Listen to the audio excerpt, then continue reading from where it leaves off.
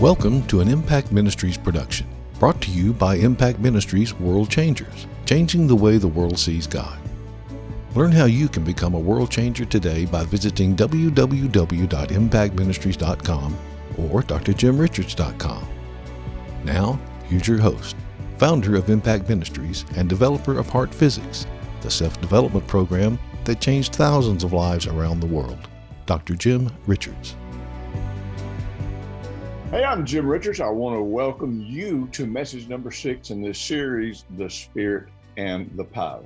And today we're talking about the purpose and the power. This is so very important that we always link God's purposes to anything that we're trying to understand about God. And very specifically, since the Holy Spirit is the one that comes to bring the power of God, we need to understand what is the purpose in the power that he seeks to manifest. Now, I was doing a crusade one time. It was actually my very first crusade. It was back in 1974. It was on a college campus. I didn't know much about what I was doing. I just had a passion to reach people, win the lost, make disciples, that sort of thing. And so I'll never forget, about the fourth night of this meeting, a man came up. I knew him, but I didn't know him very well. He had a kind of a negative, legalistic Pentecostal background. And he said he had a word to share. And so, according to the scripture, scripture says if somebody's got a word, let the first person be silent, let that person share. And so I didn't understand in those days much about how to regulate a meeting or how to, let him share kind of with me and let me determine if it was appropriate. I didn't know any of that stuff. I was just green, hadn't been saved all that long. But anyhow, man, when I handed him the microphone, and there had been a sweet spirit in this place, people have been experiencing the power of God. People have been getting saved. And I'm telling you, he unleashed on these people in a condescending, angry, expressive way of talking to people about the Holy Spirit. And I'm telling you, it shut the move of God down that night in that meeting. We barely recovered it the next night when we came back to finish up the very last night of the meeting. And so, I had trouble with that. I had trouble with people who seemed to move in the Holy Spirit, but what they ended up manifesting or communicating in general was something very different than how people viewed Jesus. It seemed like most people were interested in having a manifestation of the power of the Holy Spirit to boost their ego, to boost their ratings, to make them look anointed and special. And so this was something that I struggled with because I wanted to understand it. I wanted to be open to God. I didn't want to grieve the Holy Spirit. I didn't want to make it impossible for the Holy Spirit to move in a meeting that was happening. But at the same time, I needed to know that the outcome of however we approach that and other issues would produce the fruit of the Holy Spirit. It's not just enough to produce the power. You want the power to be manifest, but you also want it to produce the fruit of the Holy Spirit. So this takes us back to this scripture that I've shared with you several times in other messages. In John 20, where Jesus was speaking to the apostles, and he says, "Now peace I give to you, as the Father has sent me, I also send you." And then, of course, he breathed on them and told them to receive the Holy Spirit. We've already talked about that in previous messages. If you haven't heard the previous messages on the Spirit and the power, you might want to go back and listen to them so that you can pick all this up in sequence so it makes a little more sense to you. But I have always been just inspired, and my heart has always been grasped by this passage of scripture. As the Father has sent me, I also send you. And the more I looked at that, the more I understood that what Jesus was saying is, you don't have a different purpose. You don't have a different mission. You don't have a different power. You don't even have a different anointing. Matter of fact, the Apostle John And the epistle of First John said, listen, this thing about your anointing, that's meaningless. As a matter of fact, that was a heretical theological concept promoted by the Gnostics that is still around permeating most of Christianity today. John said, look, you're in Jesus. You've got his anointing, just like you got his calling, you got his inheritance, you've got the same power working in you. You don't need another anointing. You need to let that anointing abide on you, be at home in you, live in you. And you need to let that anointing teach you or guide you. And that's that's how the Holy Spirit does it. He is in us, he's upon us, and he teaches us and guides us into how to function the way it would glorify Jesus. So we are called with the same mission, the same purpose, and the same power. Therefore, Jesus becomes our model about how to move in the Holy Spirit and how to allow the power of God to manifest through us in a way that glorifies God. It doesn't glorify our ministry. It doesn't glorify our calling or any of that kind of stuff. In Acts 10:38, we've read this scripture already. This is all kind of review, but it says that God anointed Jesus of Nazareth with the Holy Spirit and with power, who went about doing good and healing all who were oppressed of the devil, for God was with him. And so Jesus always gave the glory to God. He was there saying, I'm representing God. I'm one with God. Everything I'm doing is in harmony with who God is.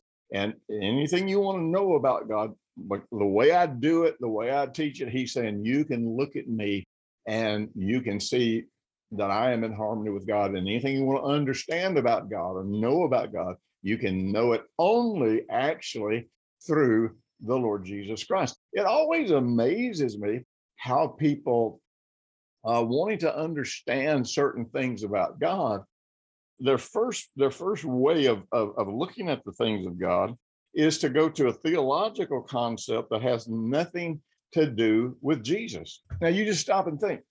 If I don't look at Jesus first, then there is a high possibility I could actually misinterpret some of the teachings of Paul that are very technical and that go into great detail, very important detail, theological detail. But in order for me to first be able to properly interpret that theological detail, I need to look at Jesus. How did he minister? What did he teach? How did he treat people? And of course, ultimately, what did he accomplish through his death, burial, and resurrection? And if I go outside of that, if I come up with concepts of God that are inconsistent with Jesus, then actually I'm taking the name of Jesus in vain. I'm vainly calling myself a Christian because I'm not considering him the exact representation of God. So likewise, I want to walk in Jesus' anointing, and I want to do everything that I do by the Spirit and the power of God. So keep in mind, and I've said this over and over again, Jesus never worked one miracle. He never did one supernatural deed by any inherent power as the Son of God. He made it very clear that he did what he did as the Son of Man. Now, I'm not going to repeat all that and go into all this stuff about authority again. I've said it several times, and this is just one of those things you got to decide if this is a truth you're going to accept, or if it's not a truth you're going to accept. But I want to talk about something. I want to go into this before I get to the heart of the scripture. When I was found, actually, I was baptized in the Holy Spirit at home alone. I'm not going to repeat that story. I think I talked about it in one of our earlier sessions. But even though I was baptized in the Holy Spirit, even though I had a very biblical experience, I still was very ignorant because I had never heard of the baptism in the Holy Spirit other than reading it, and didn't even notice or think anything much about it as I read through the scripture. But I didn't know much about doctrine and theology as it related to the baptism in the Holy Spirit.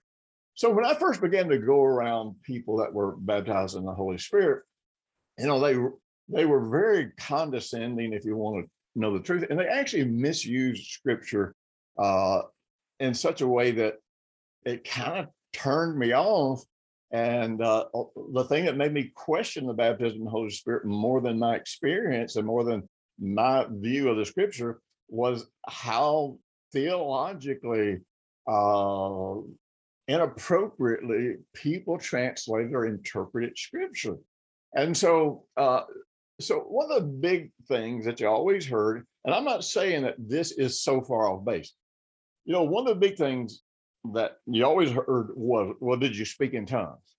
And so speaking in tongues became the primary proof that you had actually had a legitimate experience called the baptism in the Holy Spirit. Now, I don't think theologically that is totally wrong. And I'll say this, the Apostle Paul, he spoke in tongues, and he said, I thank God I speak in tongues more than all of you. Mary spoke in tongues, Peter spoke in tongues, all of them spoke in tongues. But that's not what I'm here to talk to you about. I'm here to say this. There are so many other dimensions to the Holy Spirit and how he works in our life that I think are more important than whether or not you spoke in tongues. The real truth is, if you're going to yield to the Holy Spirit at some time or another, any one of the gifts of the Holy Spirit are going to manifest in your life, and they're going to manifest appropriately. And I think that praying in tongues is incredibly powerful. I pray in tongues on a daily basis, if you want to know the truth, but it's something I do between me and God. But that's not the criteria when I'm trying to bring people into being filled with the Holy Spirit, being baptized in the Holy Spirit. My criteria is not whether or not they speak in tongues, because you can speak in tongues and be a jerk. And believe me, I've seen a lot of that and probably done some of it myself. But I think if we're going to understand the purpose and the power of the Holy Spirit, in other words, if the Holy Spirit's on me for the same reason he was on Jesus, then I just need to look at what Jesus said about this. So in Luke chapter 4, verse 17, Jesus, as you know, went into the synagogue and he opened the scroll to a place and he began to read. And here's what it says in Luke 4:18. And he read this from the book of Isaiah. He says, the Spirit of the Lord is upon me because he has anointed me to preach the gospel to the poor.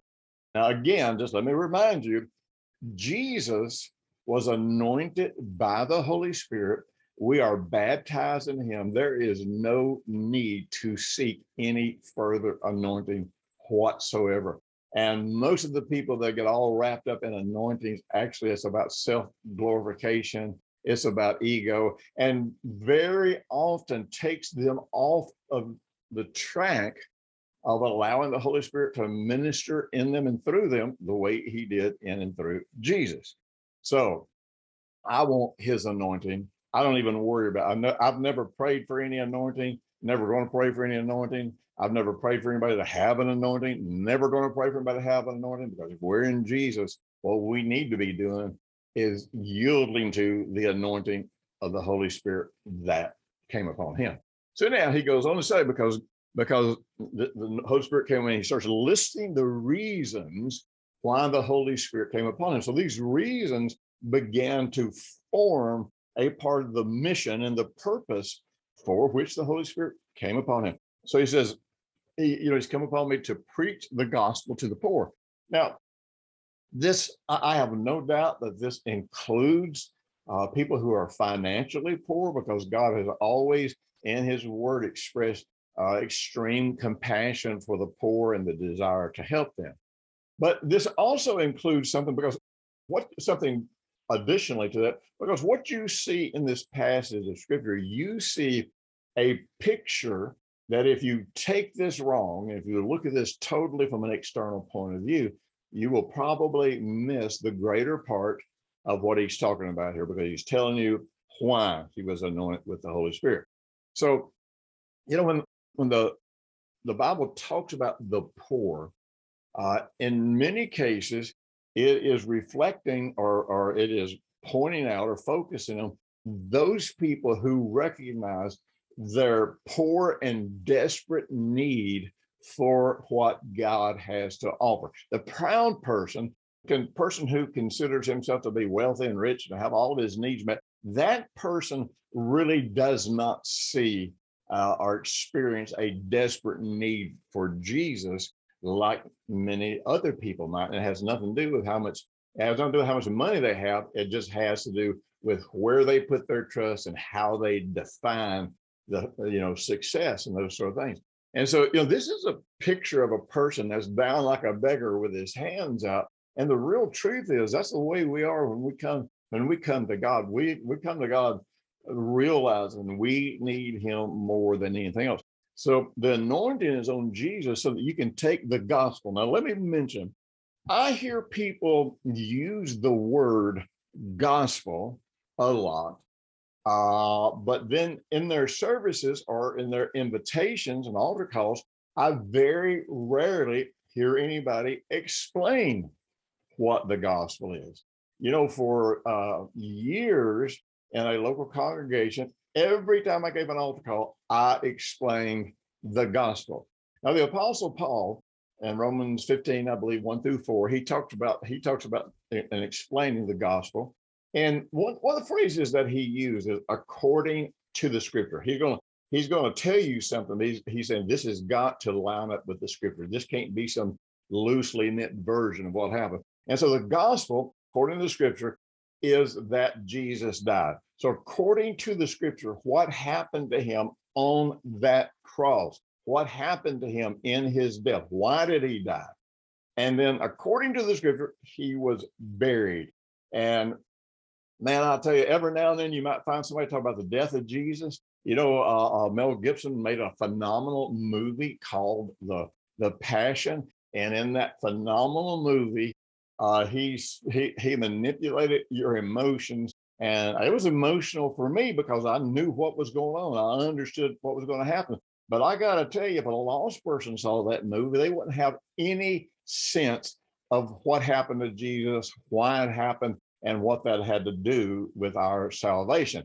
As a matter of fact, I can't remember if it was 15 seconds or 45 seconds that Mel Gibson in that movie actually dealt with the resurrection. Well, see, in Catholicism, and Mel Gibson's Catholic, and Catholicism is all about the suffering on the cross. But the real truth is, according to the scripture, salvation is rooted not only in your faith about what happened on the cross and in the grave, but mainly in the resurrection. Because if he didn't come up out of that grave, nothing that he suffered up to that point meant anything. So according to the scriptures, Jesus was crucified and he suffered, and everything that he suffered for our sake, according to the scripture. He was in the grave for 3 days and 3 nights. And everything that happened in the grave, if you really want to know the truth, our salvation depends more on what happened in the grave and the resurrection than any other factor. And sadly, very few Christians, as a matter of fact, very few ministers that I ever have talked to have a single clue what happened while Jesus was in the grave. And I'm telling you, that's where the ultimate battle for the resurrection took place. So I'm not going to go any farther than that. So then according to the resurrection. And so if we have not in some way connected to the Bible, explain that to people, then we have not preached the gospel to them. So we tell them to believe on Jesus. Well, what part of Jesus are they believing on? Are they just believing on the historical account of Jesus' life? But that's not the gospel.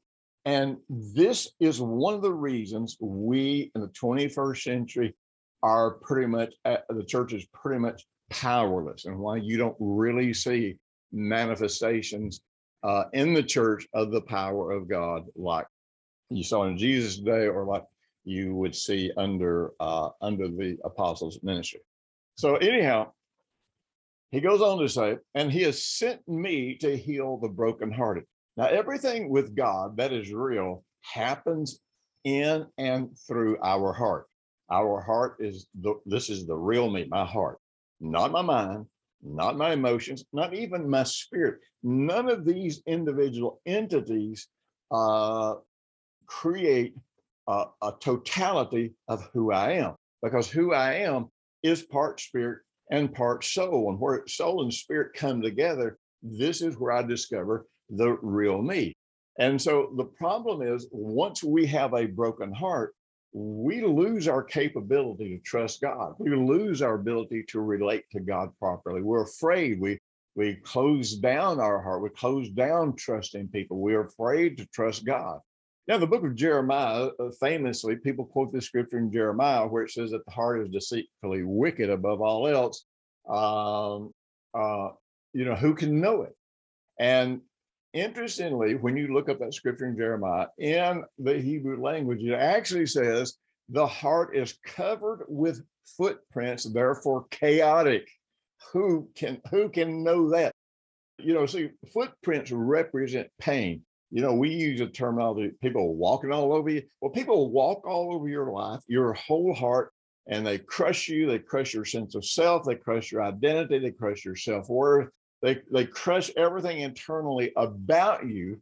And that's why there's footprints all over your heart. And then that brings us to a place where our heart is broken. It does not function as it should be. And I'm telling you, only coming to Jesus is the only way that people get a new spirit and a new heart. And this needs to be part of the gospel that we need to be sharing with people. Remember, Romans 10 says that faith comes by hearing, and hearing by the word of God. And one of the worst biblical interpretations I've ever heard in my whole life is that the Logos represents the written word of God, which is absolutely incorrect, and that the Rhema represents the spoken word of God from God himself. That is not at all what that is. As a matter of fact, in Romans 10, when it talks about faith comes by hearing and hearing by the word of God, it is referring to the Rhema of God, and the Rhema of God is the word spoken to you by the preacher. If the preacher doesn't tell you about what happened in the death, burial, and resurrection, and part of what happened on the cross when it says that, that Jesus, he carried all of our sickness and diseases, that includes emotional sickness and diseases. We can get a brand new heart. And if we tell people that, I'm telling you, you will be surprised at the differences people will experience as they're walking out of church. And then he goes on to say, to proclaim liberty to the captives. Some translation says to set the captives free.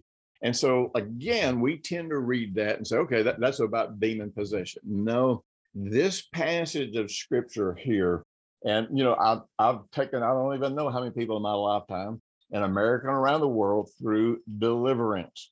And so I'm not opposed to that. I don't have a problem with that. But this passage right here is talking about what happens to people when they have a broken heart. And the captivity that it is talking about here is like a prisoner of war. It is a person who, because they've got a broken heart, they have become captive to their hurt, to their pain, to their fear, to their unbelief. And they have to be set at liberty. And so, in other words, they need what the Bible in the original language would refer to as a certificate of the paid debt. In other words, their sins of the past, their bad relationships of the past, all these things that hurt them and have taken them emotionally and mentally captive, they can be instantly and immediately set free from all that. And that's, usually people blame that on demons. That's not demons. That is beliefs, and that is based on what's going on in your heart. Then the next verse says, and to recover sight to them that are blind. Now, I've preached crusades in many countries in the world, and one of the most common miracles I always saw in my crusades was blind people being healed. So I'm not opposed to anything that's in the Bible, but in context, this is not talking about people who are physically blind. In Mark 6, verse 38 through 44, we have the account of Jesus feeding the 5,000. I'm going to kind of zip through it pretty fast because I'm trying to cover a whole lot of material here. The disciples came to Jesus and said, look, we need to send the people away. There's not a 7-Eleven. There's not a Sonic burger. There's not an In-N-Out burger anywhere. They got to go somewhere and get something to eat. And Jesus said, you feed them. And so, he told them to go out and see what they could find. So they came back to him and they brought 5 loaves of bread and 2 fish. And so it says in verse 39, then he commanded them to have all the people sit down in groups. Everything had to be orderly. And they did. They sat in the green grass and they sat down in ranks in hundreds and in 50s. And in verse 41, it says, and when he had taken the 5 loaves and 2 fish, he looked up into heaven, blessed and broke the loaves and gave them to the disciples to set before them. Now, this phrase, looked up into heaven, is in the Greek the exact same phrase that's used over in Luke 4:18, where it says recovering sight to the blind. So the better translation here would be that he took all of these loaves and took these fish and he looked to heaven. Why? To recover his sight. Well, are you saying he went blind? No, I am saying that the Bible says he was tempted in every way, just as we are. I can tell you this, if I was standing there, you got 5,000 men. That means if all of them brought a wife, you got 10,000 people. If all of them had 2 or 3 kids apiece, you're talking about upwards of 20 to 25,000 people. So I'm sitting there with 5 loaves of bread and 2 fish. And I'm saying, well, wait a minute. The need far surpasses my resources. I don't have the food to fill. So if I were standing there, I'd be kind of in a panic about what I was going to do. So if Jesus is tempted the same way that we are, then he had to feel that. He had to feel that sense of, oh man, I don't know how this is going to be done. So what did he do? And so just giving into that emotion, he looked to heaven. And when he looked to heaven, he recovered sight and he began to see this from God's perspective. And then he did something so incredible. He didn't just say, okay, in the name of me, multiply. No.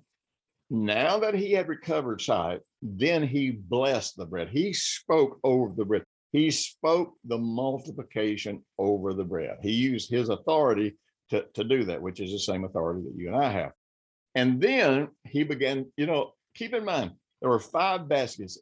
That didn't just suddenly turn into, 1,000 baskets. As he broke the bread, it always multiplied, just like the woman with the oil that ministered to the prophet in the Old Testament. The oil never ran out, the grain never ran out. And so, we need to be those people who believe that the miracle is going to happen in the process. And of course, then it goes on to say, he's going to set at liberty those who are crushed, who are bruised. And for time, I'm not going to be able to go into the details on that. And then proclaim the acceptable year of the Lord, which is the year of the Jubilee, where all debts of all kinds, whether you deserve it or not, are forgiven. I want to jump down here. Isaiah 42 in verse 7, it talks about how that God is a light to the Gentiles, to open blind eyes, to bring out prisoners from the prison house, those who sit in darkness from the prison house.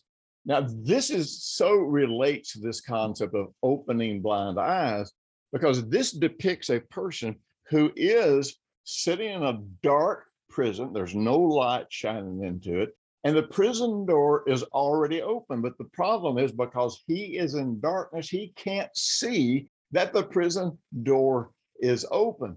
And so when Jesus was raised from the dead, he unlocked all the prison doors. All those doors swung open.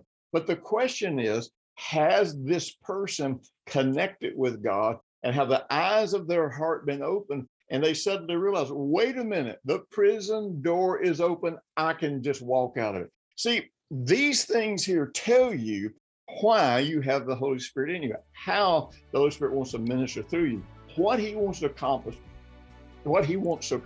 in people's lives. So you know what? Go back and read these things and just ask yourself, is this what I'm yielding to when the Holy Spirit comes to me? Listen, I'll talk to you again next week. You be ready.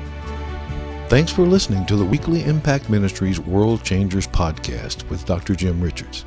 If you like what you've just heard, we encourage you to share our web address, www.impactministries.com or drjimrichards.com, with friends and colleagues.